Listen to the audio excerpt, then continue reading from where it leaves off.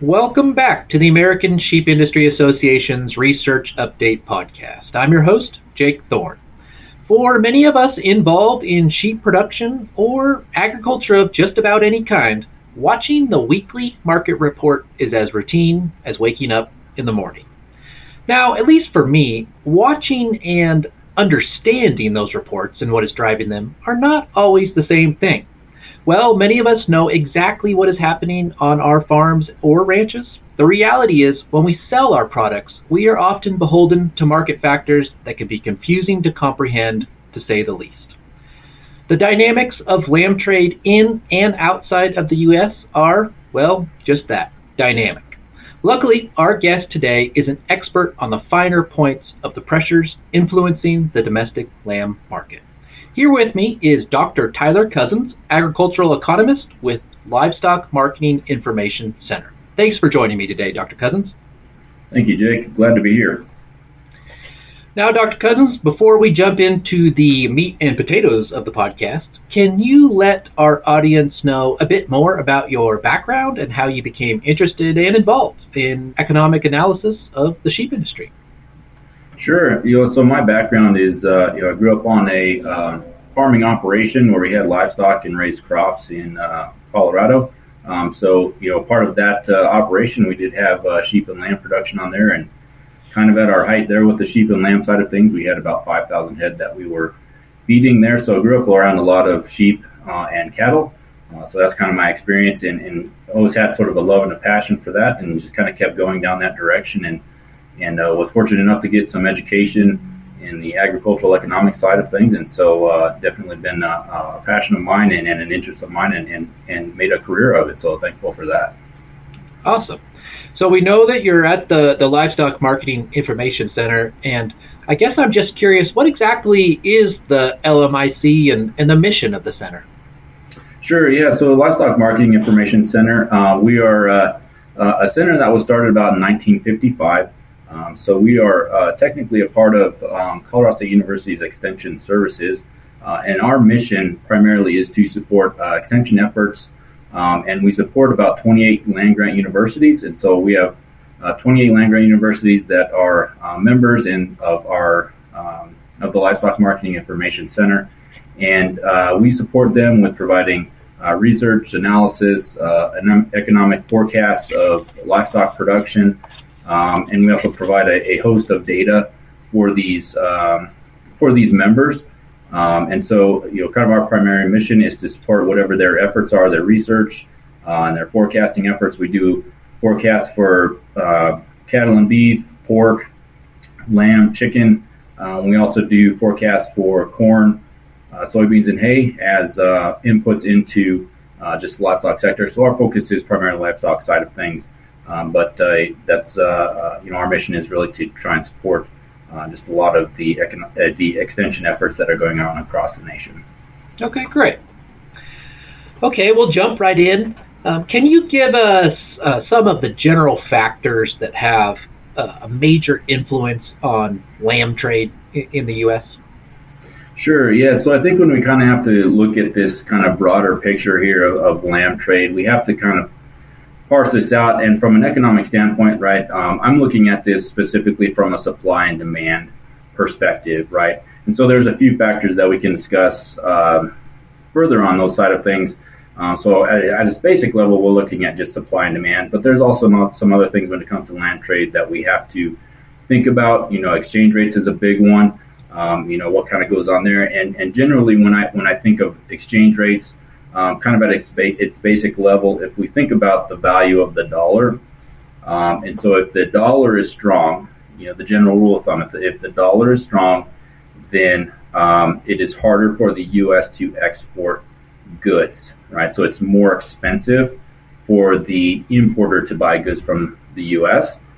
Conversely, though, if the dollar is strong, it is cheaper for the U.S. to import goods, right? So if the dollar is strong, we may see exports slow down, but we may see imports pick up, right? So that's kind of the general rule of thumb and thought process when we talk about exchange rates. Now, another thing we have to think about when it comes to lamb trade is just lamb prices. We think about this both domestically and internationally, right? And so We're looking at what lamb prices are in the U.S., but also what are lamb prices globally here, and specifically when we look at global prices, we're kind of looking, at least from my perspective, looking a little bit more at what's going on in Australia and kind of what exchange rates are doing between the U.S. and Australia, and that definitely impacts trade flows between the two countries.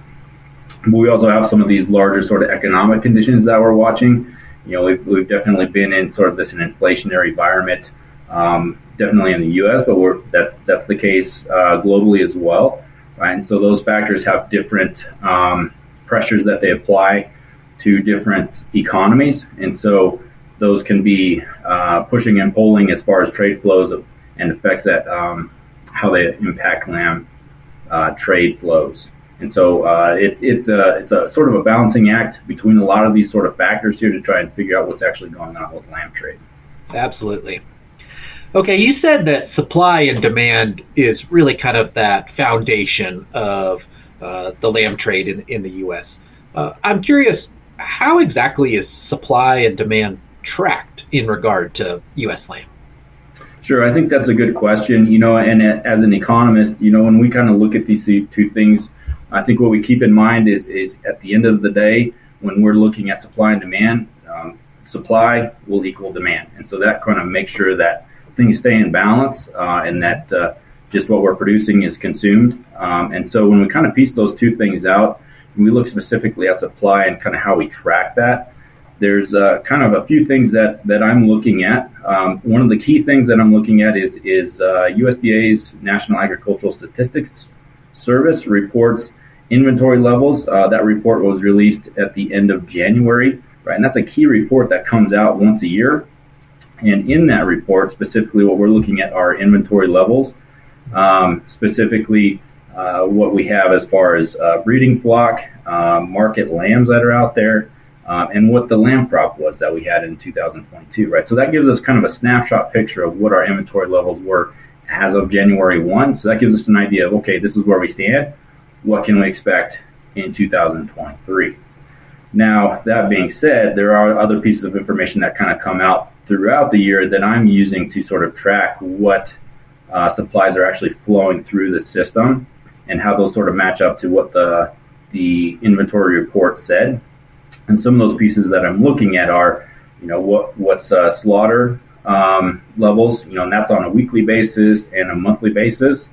We also have carcass weights that come out on a weekly and monthly basis. We have beginning stocks, which is basically cold storage that I'm looking at.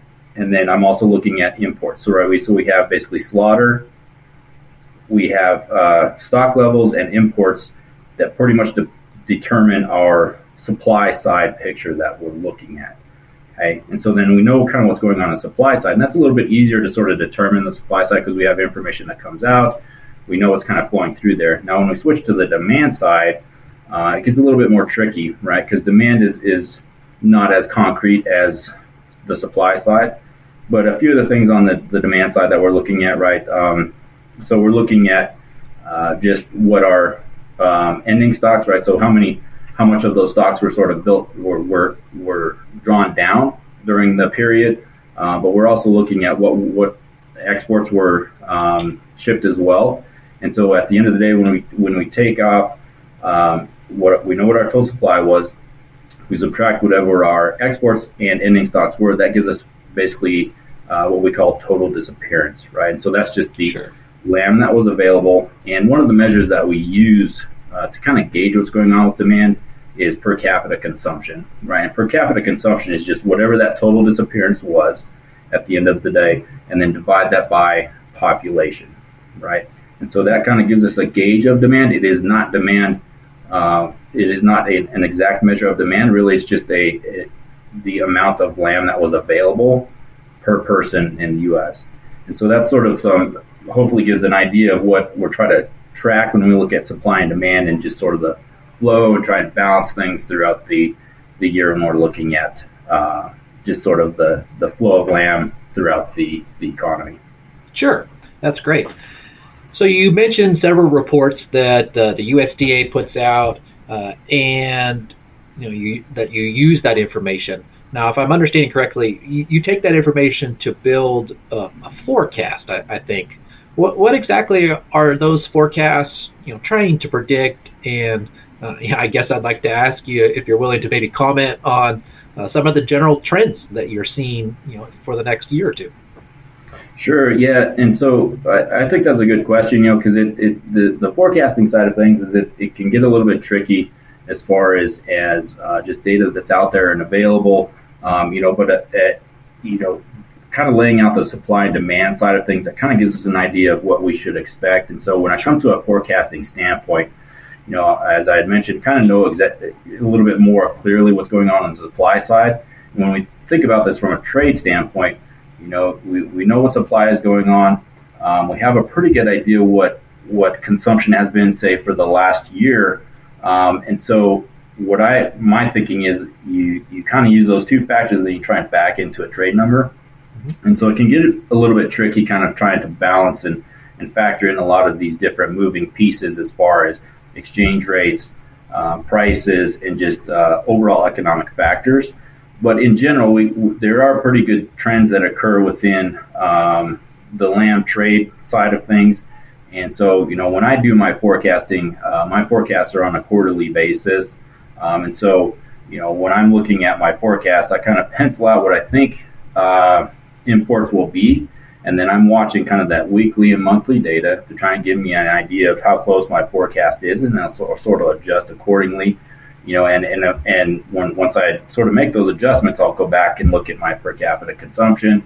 Does that make sense? Am I getting a little bit too high or too low on that? So it's sort of a balancing act of kind of back and forth iterative process here to see what's going on and kind of gauge a lot of these factors that are going on. So watching a lot of the information that comes out is definitely a key part of kind of this forecasting effort that I do, and trying to balance a lot of these pieces here. Sure. So you mentioned obviously supply and demand is a vital component of developing those forecasts, but you also talked about the USDA NASS report, and I guess I'm also wondering, are there some other key resources that you use to develop those projections, and what are maybe some differences between those reports? Sure, that's a good question. And I think there's a lot of information that's out there that USDA provides for us, and very fortunate to have that information. And so I guess a few things that I'll mention in regard to your question there. So when it comes to kind of this forecasting effort, obviously kind of looking at it from my perspective at a quarterly basis, but I mentioned there's weekly and monthly data that comes out, and some of the reports that I look at specifically from a trade standpoint, is looking at some of the weekly data that's available. USDA's Ag Market Service, they have a report that comes out every Friday, and it is called the Imported Meat Passed for Entry in the U.S. by Country, right? And so I think this is one of those reports that I use. It's a weekly report. Now, one of the things about this report that you have to keep in mind is this data is reported by country, obviously, as the title says, but it's also reported in metric tons. It's reported for beef, pork, lamb, mutton, veal, goat, and poultry. But it does lag about 1 to 2 weeks just from when the data is reported. So there is a lag there. So you kind of have to keep in mind just sort of when the trade flow is coming in, what the report is saying, and also converting that to a pounds, right? Because it's in a metric unit. And so there's kind of some nuances about that report, but it is a valuable report.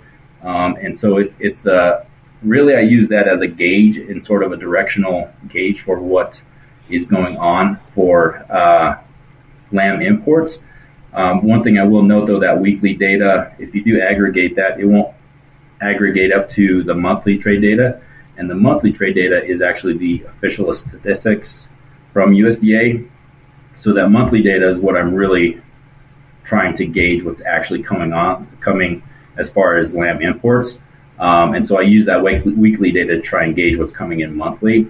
Now, on the monthly data side of things, there's kind of two things that we have to keep in mind here. So monthly data is reported from USDA's Foreign Ag Service, and they do report that through their Global Agricultural Trade System. We commonly refer to that as the GATS system, or website. And the GATS data is product weight data, and it's reported on metric tons, right? So we have to keep in mind that that's a little bit different thing they're reporting there. Now, once that data is reported, the USDA's Economic Research Service, they also report trade data as well, and that report is on a carcass weight basis, and it is in pounds.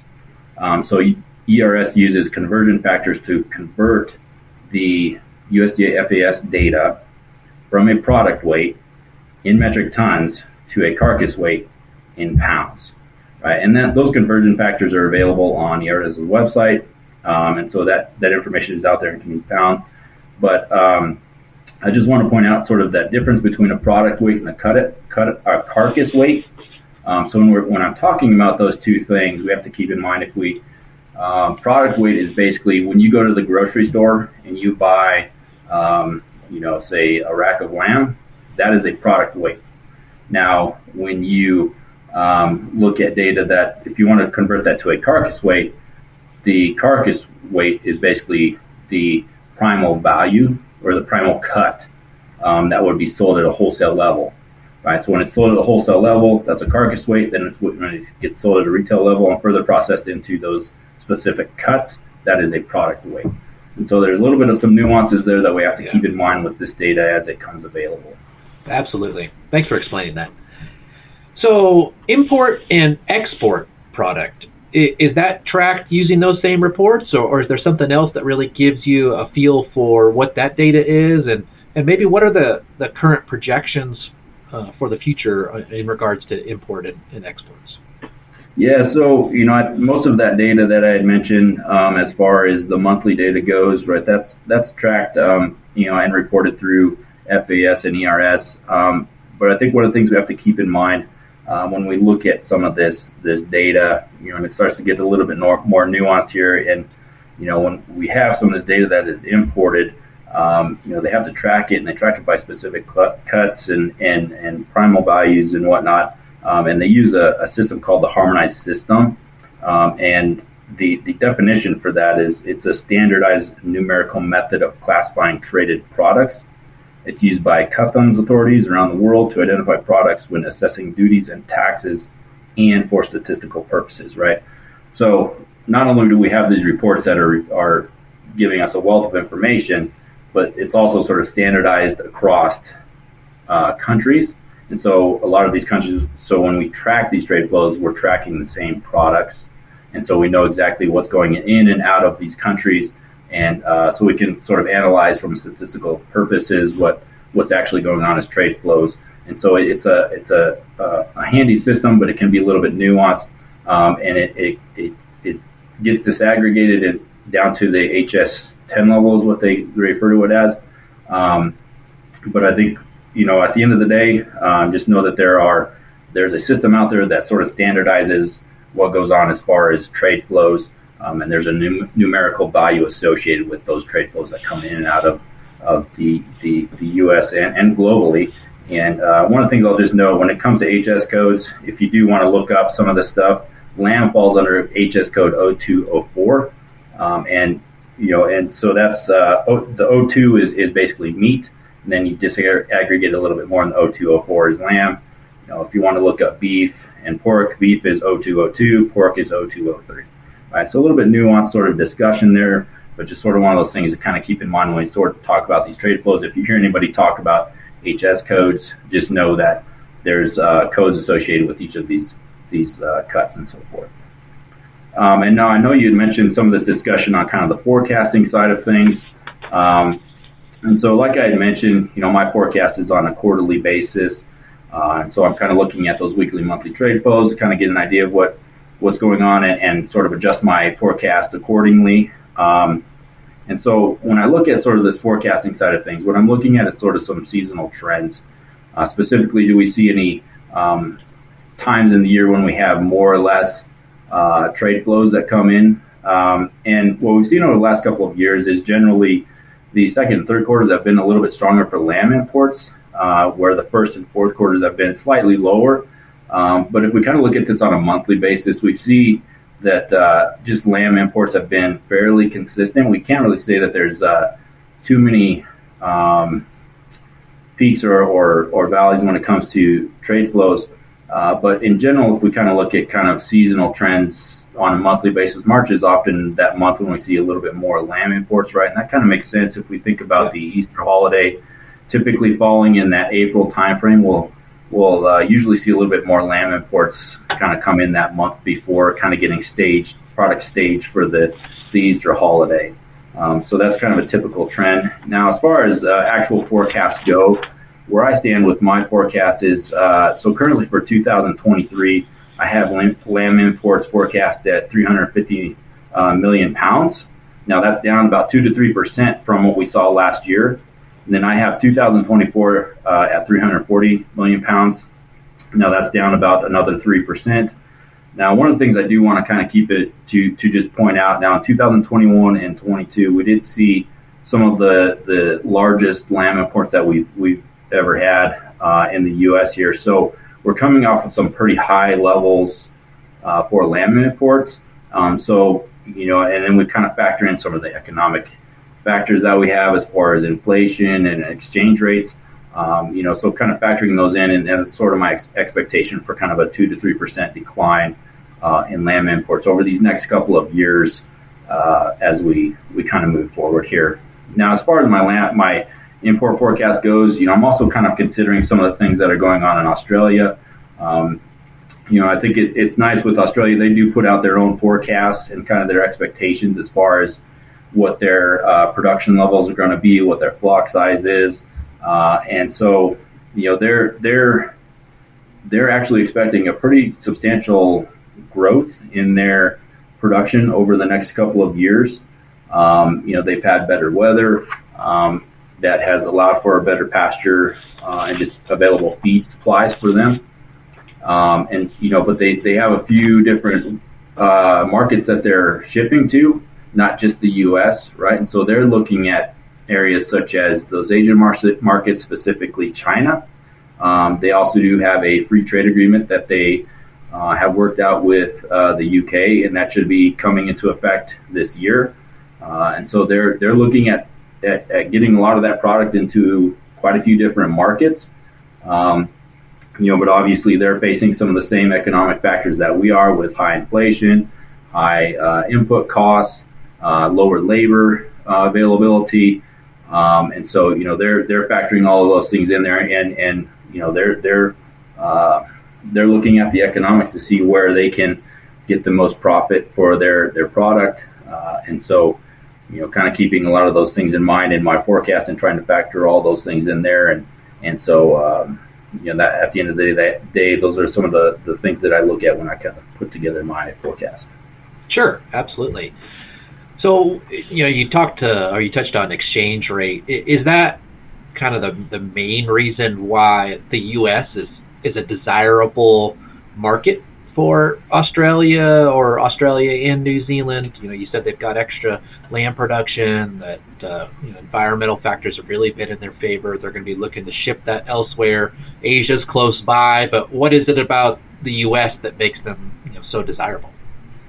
You know, I think if you kind of take a step back and you look at just overall population, one of the larger countries that consumes lamb, but then you also think about just from an economic standpoint, we have just a larger income level that we have here in the U.S., larger disposable income, right? So there's a little bit more, I guess, available funds as consumers go to purchase something like lamb, and so, you know, and if you kind of think about just the other markets that Australia is looking to get into, the Asian market, specifically China, the UK, and to an extent Europe, you know, those are countries that what I just described the U.S. as. Those are similar countries too, right? They have an economic base that is getting wealthier. They're looking to diversify some of their meat protein sources that they're consuming, you know, and so Australia is trying to position themselves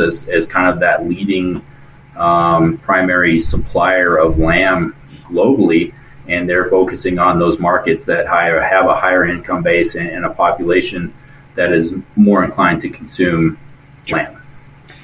So also I want to circle back to something that you mentioned in your answer a second ago, and that was sort of the seasonality of production in the U.S.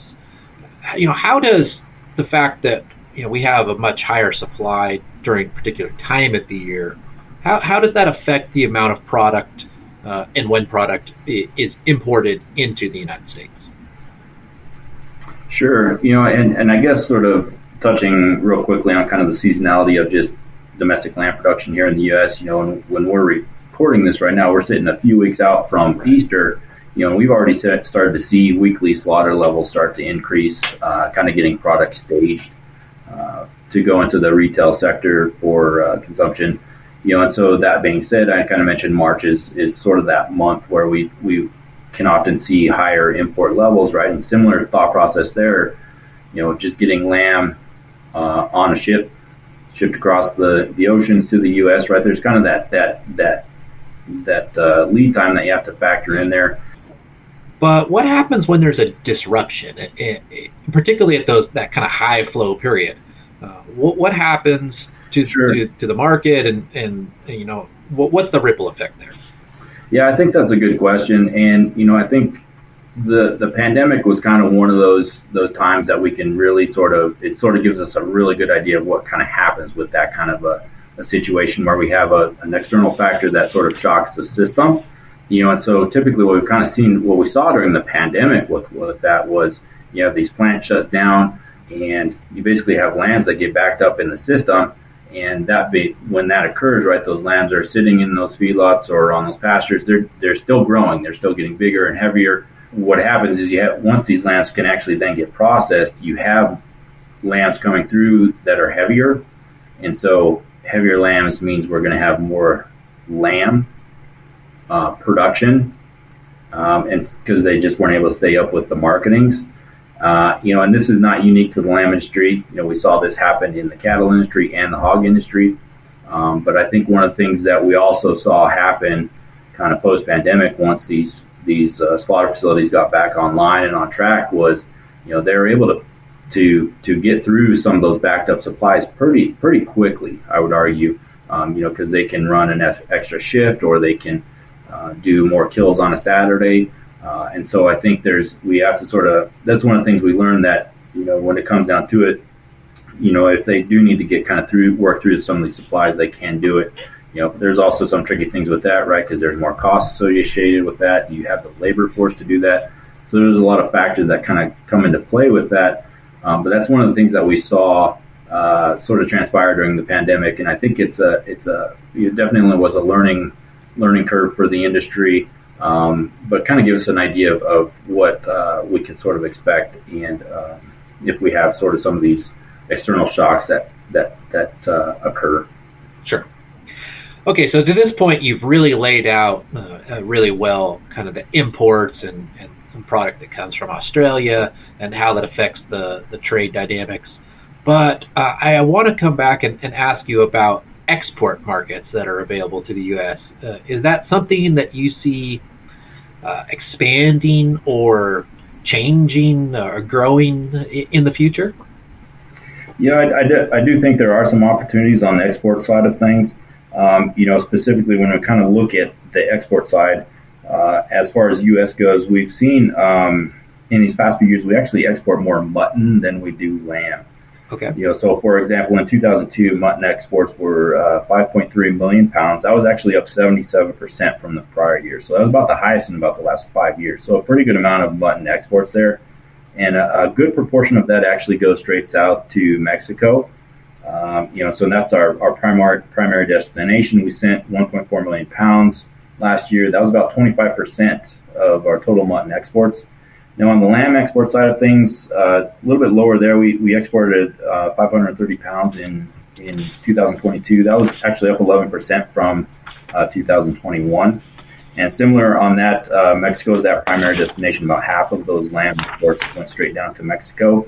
So Mexico is kind of that major market when it comes to export side of things, but we're also seeing some pretty good inroads as far as flows into specifically Central America and the Caribbean. We've seen a little bit more mutton exports down to the Dominican Republic.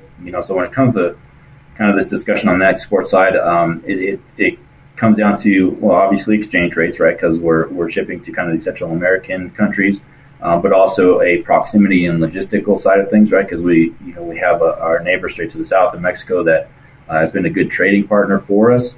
And so, it's a kind of a logistical advantage for us to ship more to those countries. And so, definitely some opportunities with our trading partners to the south of us.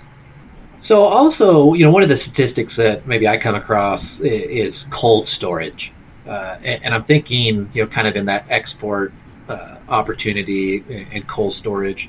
There seems to be times of year when cold storage fluctuates. Does all that product end up on the plates of American consumers? I think that's a good question. And cold storage is kind of one of those things that, from my perspective, there's kind of two ways of looking at cold storage.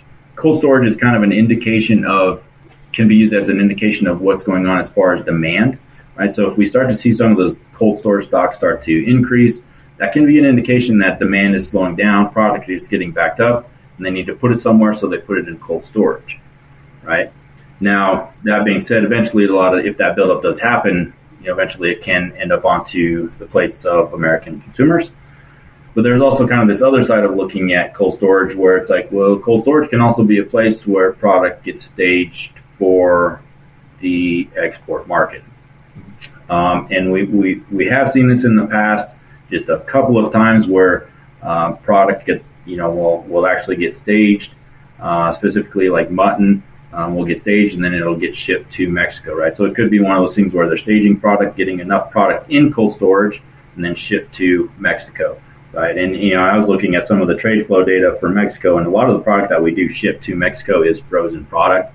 So I would argue that a lot of that product, if we do see a little bit of buildup, it could be one of two things or both. It could be product that is kind of getting, demand is slowing down a little bit, but it also could be product that is getting staged to get exported to countries such as Mexico. Okay. Now, something else that you mentioned earlier is that, obviously we're in an inflationary period. I would imagine most of our audience is well aware of that. So I'd like to ask you to expand on, if you don't mind, how some of those large economic factors, inflation, maybe it's instability in the stock market or the banking system, how does that trickle down and impact the American lamb trade?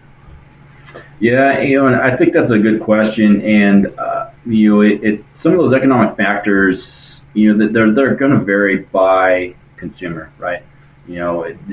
Depending on your income level and so forth, you're going to change some of those behaviors and sort of your demand profile. But I think in general, if we kind of look at what's going on, and we've been in this inflationary environment for a year or two now, and I think a lot of consumers are sort of figuring out what's going on, but there's sort of some uncertainty there. So they're definitely changing up how they're consuming meat. But we're still seeing a pretty good demand for just meat consumption across the board, not just in lamb, but in beef, pork, and chicken. But the persistence of this inflation is definitely causing some concern. We don't totally know how long this is going to stick around, and just the uncertainty there. But I think consumers are learning to live with this, and it's just a matter of getting wages to kind of catch up to this as well. But I think when we think about this from a trade flow standpoint, obviously that I had mentioned this inflation side of things. It's not just something unique to the U.S. that this is happening across the globe. When we think about Australia as kind of that main supplier globally of lamb, they're experiencing. Last I had read in January, they had inflation that was over 7%, right? And so and the Australian dollar has gained in strength too, right? So, if we think about sort of that exchange rate side of things, if the Australia's exchange rate is increasing, that means it's harder for them to export product. So, there's kind of a lot of these factors going on here. And so, I think a lot of this is still playing out, but I think we're kind of watching a lot of this with interest to see how consumers are going to react to this, and one of the things that we saw sort of come out from the pandemic was a lot of consumers started purchasing a lot more meat at the retail store. And they did that and learned how to cook a lot of this product at home. And when we talk about this from a lamb perspective, they oftentimes consumers were consuming lamb at a restaurant. Now you more or less have the pandemic hit, they're stuck at home, but they still want to consume lamb. So they learned how to cook it at home. And we saw a lot of that, a pretty big increase in consumption kind of right after the pandemic there. Consumers still consuming a lot of lamb at home, cooking at home. And we've seen a lot of that sort of continue out through these last couple of years, which I think is a positive sign just from a consumption standpoint. They've sort of adjusted through this inflationary environment, the higher cost for just food and meat and lamb specifically.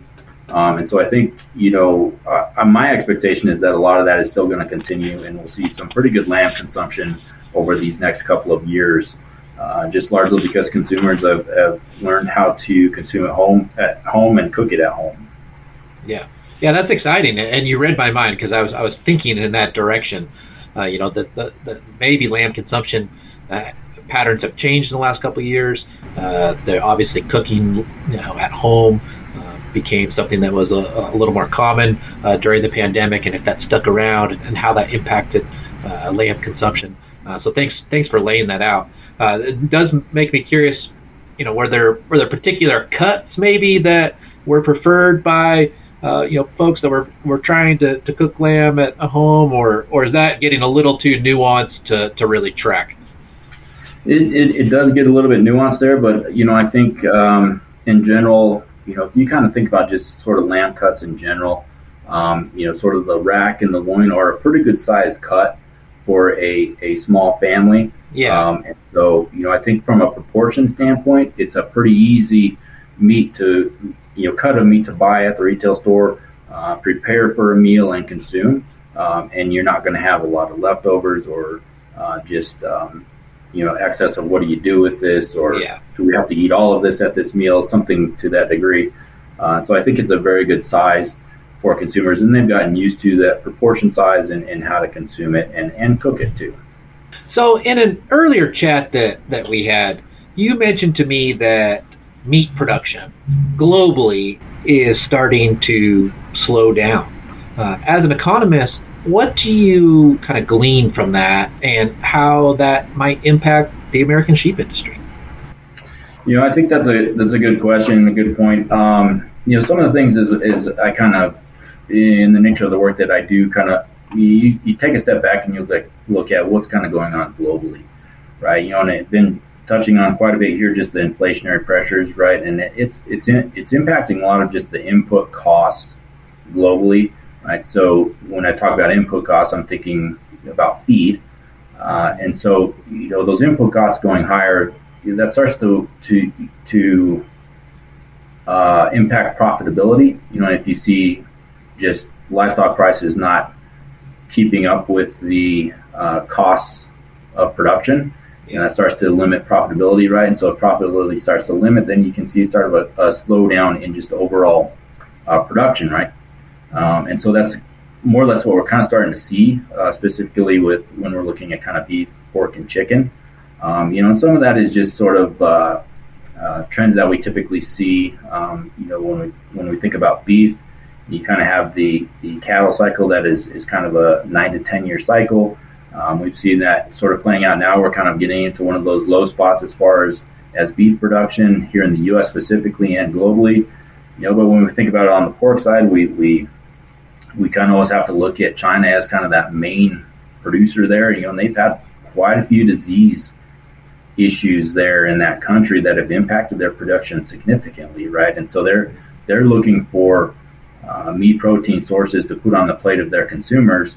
And so, you have when you kind of look at the picture now, you have a smaller just overall pool of meat protein sources globally that can be sourced for a lot of these countries.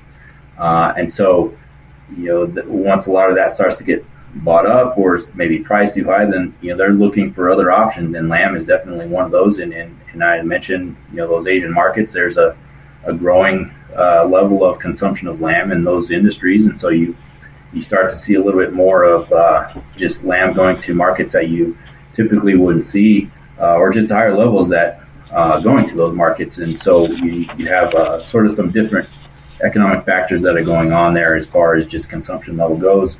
and you also have to keep in mind just the exchange rates when it comes to just this trade flow and still trying to sort out what's actually going to shake out as far as that side of things go from an economic standpoint. Sure. And so when we kind of look at the U.S. side of things, as far as just production goes for lamb, these last couple of years have been pretty tough. We've had some drought that's been pretty persistent, stuck around for quite a while. Specifically in the western U.S., we've seen a reprieve of that here as of late in the western U.S., but we've seen drought pick up a little bit more in kind of those plains regions of the U.S., kind of Kansas, Oklahoma, Texas, areas that have sheep and lamb production. And so, we're still not out of the woods on that, but definitely seeing some reprieve there. But we also have to keep in mind, just available range of pasture. Hay production is down, stocks are down, so hay prices are up. So just that cost of production side of things is definitely in focus for a lot of these producers, and something that we're watching very closely, just from a livestock standpoint, right? Because that's a kind of one of those main inputs that we have in the livestock sector that we're watching. Sure. All right, Dr. Cozzens, it's been a wealth of information. Where can our audience or someone go to keep up with the forecast that you mentioned and are developing, or at least your reports about the American lamb trade? Sure. Yeah. So I think one of the best ways to find out more about us is go to our website. It's lmic.info. Again, that's lmic.info. That's a good way to learn more about us and what we're about, what we do. We put out, we call it a monitor. It comes out every other week. And oftentimes in there, I'll put out some discussion on sheep and lamb. So that's a good way to kind of get an idea of what we're working on and where our forecasts are at, and just a lot of our information that is available there. So that's probably the best place to go. One of the other things I'll mention is I'm a regular contributor to the American Sheep Industry News monthly magazine. And in there, I talk a lot about just kind of current issues and topics that are going on, and kind of lay out some of my forecasts that I have for sheep and lamb production and prices. So that's another good source to check out as far as some of the economic analysis work that I do. Okay, great. Now, as we kind of wrap up, I do want to ask, is there a particular take-home message that you would like to leave our listeners with today about the current state of American lamb, or the future state of the American lamb industry? Yeah, so I guess kind of, to kind of bring in some of the things that we talked about earlier, I think this inflationary environment is definitely something we have to keep a watch on. And some of the talks that I give, the feed cost side of things is definitely a big factor that has to be watched from, American lamb production side of things. And so, kind of keeping that in mind, I think is wise for a lot of producers, and what that sort of looks like, because that's going to be different for every producer and where they're located. But I think when we kind of talk a little bit more about the trade side of things, as far as my perspective, I'm always kind of keeping an eye on Australian production and what's going on there. They're facing a lot of the same factors that we are from an economic standpoint, inflation and whatnot. But they're actively looking to get product into a lot of different markets. And so kind of keeping an eye on what's going on there as far as their production and trade flows. But I think also one of the other things I just want to sort of touch on again that I had mentioned earlier in our discussion here is just this per capita consumption side of things. We've seen a strong uptick in consumption, some of the highest per capita consumption levels we've seen in about the last 3 decades, right? And so I'd argue that's a positive sign just as far as lamb consumption, and a lot of that growth in per capita lamb consumption has been during an inflationary environment, just higher food costs in general. And so I think, seeing consumers still looking and seeking to buy a quality lamb product to consume is positive. So from an industry standpoint, still providing that quality product for these consumers to have a good eating experience, you're only going to strengthen demand for lamb and consumption.